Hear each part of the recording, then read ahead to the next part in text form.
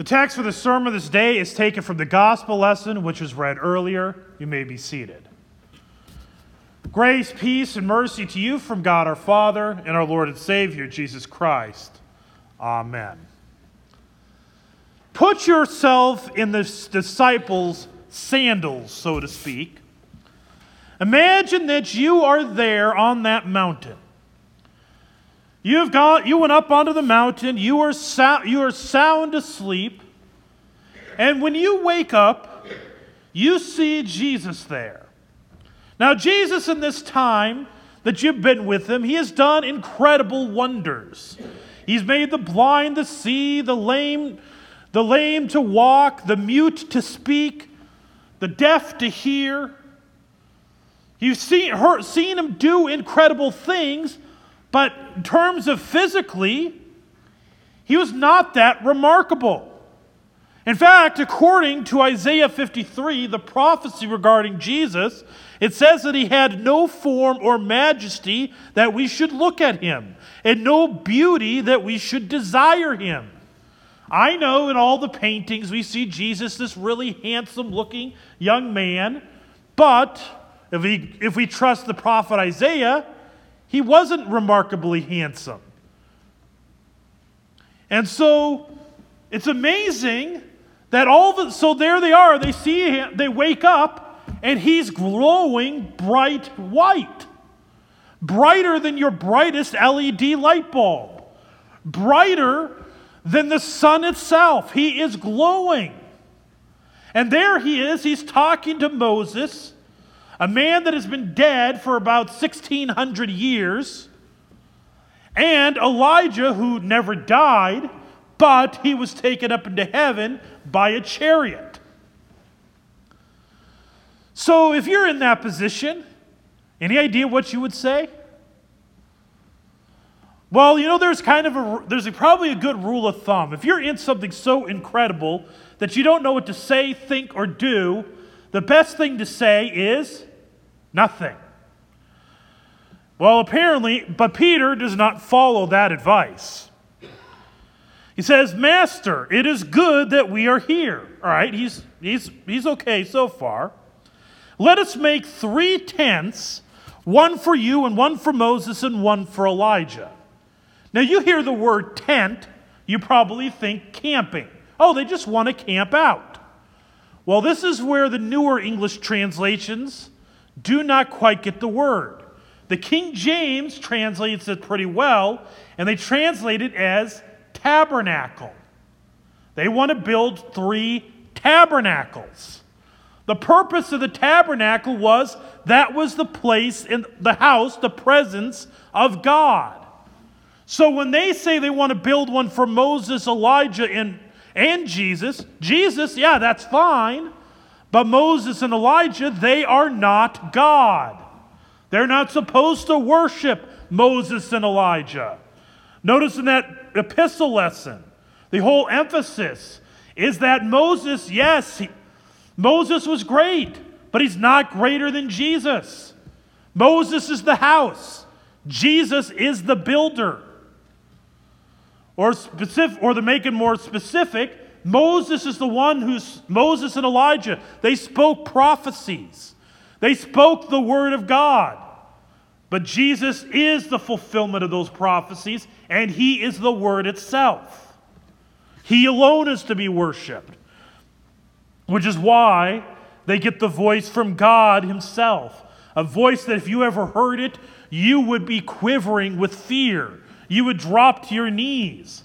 And I'm almost certain there's probably somewhere a director's cut that tells us that one of the disciples soiled themselves when they heard this voice. But it says, "This is my son, my chosen one. Listen to him." When the voice had spoken, Jesus was found alone, and they kept silent and told no one in those days anything of what they had seen.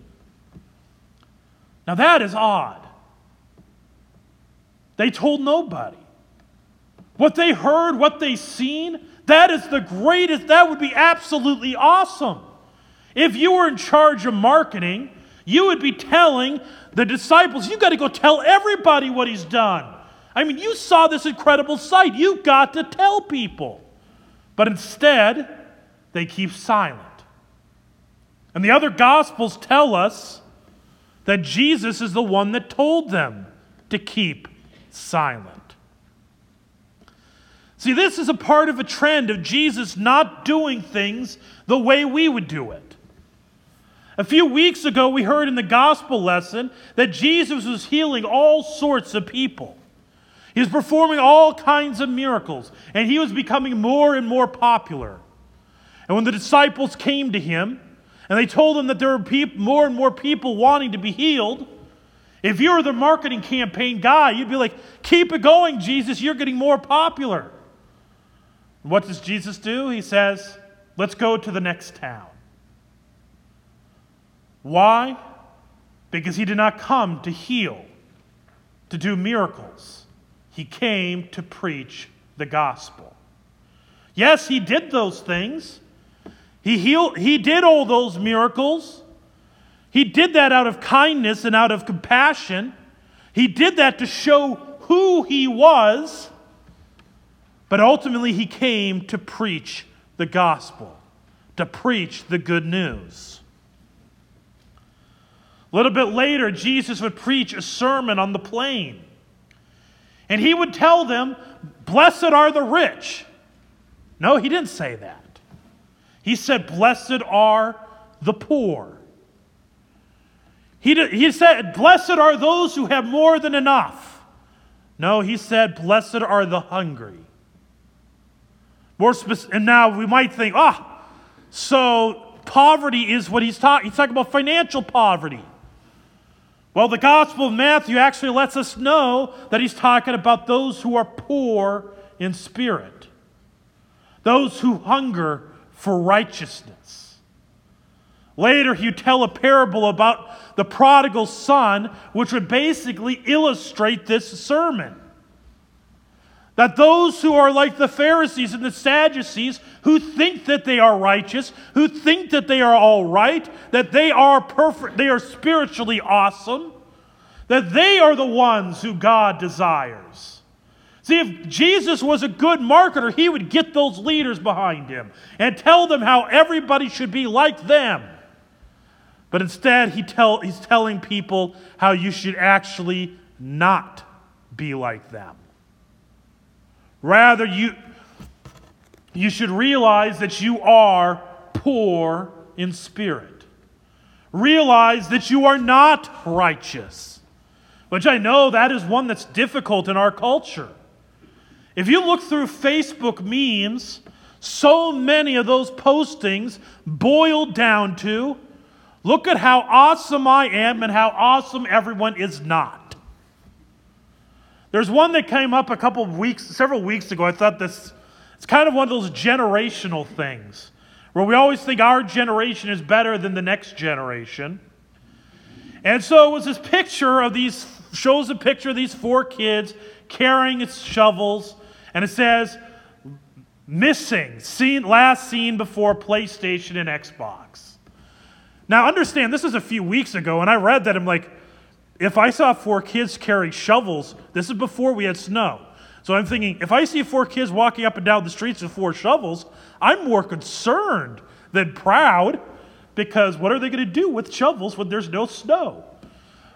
But it still stems from this idea that the younger generation is so much worse off than we are. And the thing is, we forget the fact that our own parents were saying the same thing about us, and your grandparents were saying that about your parents, and your great-grandparents were saying that about your grandparents. Every generation thinks the younger generation doesn't have something off. All the while forgetting that while there are good things in every generation, and every generation has its weaknesses. I mean, for example, we think the 70s and the 80s and the 90s were great years, all the while missing that it's the most violent periods in the history of this country. The media has us convinced that we are in the most dangerous period in our history, when in actuality we are in the safest period in our history. All of it, the reason we think this way, it's all ego. We think we are righteous. When in reality, we should realize we should be hungering for righteousness. That's what Jesus calls for. Then you come to that right before the Mount of Transfiguration. There are a section of 3 readings that I really kind of get bugged by where those readings end up in our lectionary. I almost feel like they should be set as the readings immediately before the Transfiguration. But as it is, the last time we read those readings were 2017, and the next time we will read them are in 2020. So we have to hope that you remember over that period. And right before this is Peter gives the confession that Jesus is the Christ of God. Then Jesus gives the prediction. What that means that he is the Christ. That he is going to be arrested. He's going to be betrayed. He's going to be given over to sinful men, and he will be killed. And then he tells his followers, he tells them, if you follow me, you're going to be filthy rich, and the whole world's going to love you. Nope, he didn't say that. He said, if you wish to come after me, you must deny yourself. Pick up your cross and follow me. What does it mean to pick up your cross? It means to humiliate yourself out of love for another human being, that another may know Christ. Jesus doesn't do things the way we expect. And the Mount of Transfiguration is the climax of that. Right there, they see the glory of Jesus. They see that he is God in the flesh. And yet, even though that is his glory, that is not his moment of glory. The moment of his glory, he has his face set towards it. He has his face set towards Jerusalem. This is the whole conversation he is having with Moses and Elijah, that he himself will be killed. That he is going to Jerusalem, in which you realize that the moment, you'd think that the Transfiguration is his moment of earthly glory. Because there he is. If this is a movie, it would be the most awesome of special effects. And movies, they want to have as many special effects as you can get. So you'd think that this is the ultimate moment. And yet, Jesus' moment of glory would come later, when he would be stripped naked, when he would be forced to carry a 125-pound piece of wood to Mount Golgotha, to be nailed to that cross, to have the blood slowly pour from his body, to slowly suffocate. Asphyxiation is the common cause of death in crucifixion. They suffocate. And eventually he died. It is there, right on the cross. The thief says to him, remember me when you enter into your kingdom. To which Jesus says, today you'll be with me in paradise. See, his kingdom is being established not on the Mount of Transfiguration, when he's showing his glory. Rather, it is on the cross, where he is restraining all of his glory. The Mount of Transfiguration tells you 2 things. One is that he could have stopped it at any moment. He could have come down from the cross and ended it at any second. But he didn't. Because by his dying, he makes you his. He makes you who hunger, as we hunger for righteousness, as we hunger, as we who are the spiritually poor, by his shedding on the cross, by his emptying of himself, he gives us the kingdom. He makes us heirs of the kingdom. And the glory that they see in the transfiguration on the 8th day is reminding them that on the 8th day of Holy Week, he would emerge gloriously from the tomb, risen, bodily, glorious. And as they see Moses and Elijah standing there talking to him, people ask, will I recognize my loved ones when I get to heaven? Well, that's actually right there your answer. I don't know if you realize this, the internet was not invented in the first century yet. And they had no pictures of Moses or Elijah. They had no idea what they looked like, and yet they knew who they were. So not only will you know your loved ones, and this is great for people. I don't know if you're like, some of you are those people who cannot remember names extremely well. You're like, that one person, they had that curly hair, what's their name? And they worked at this place back in the 70s, or, you go through that whole list. What we see is that you will know people who you never even knew on this earth. You will know everybody. You will see the family that you are, united by blood, the blood of Jesus. What they saw on the Mount of Transfiguration was a glimpse of what Jesus was going to win on the cross. See, this is why Transfiguration is right before Lent. It's getting us ready for the season of Lent, where we are focusing on repentance. We are mindful of our sin. We are mindful of what brings us death. We are preparing ourselves to die, so that when we get to the season of Easter, we will prepare ourselves to rise. Because death is not the end. Like Moses, like Elijah, we will rise on account of our glorious Lord. To him be all glory. In Jesus' name, amen.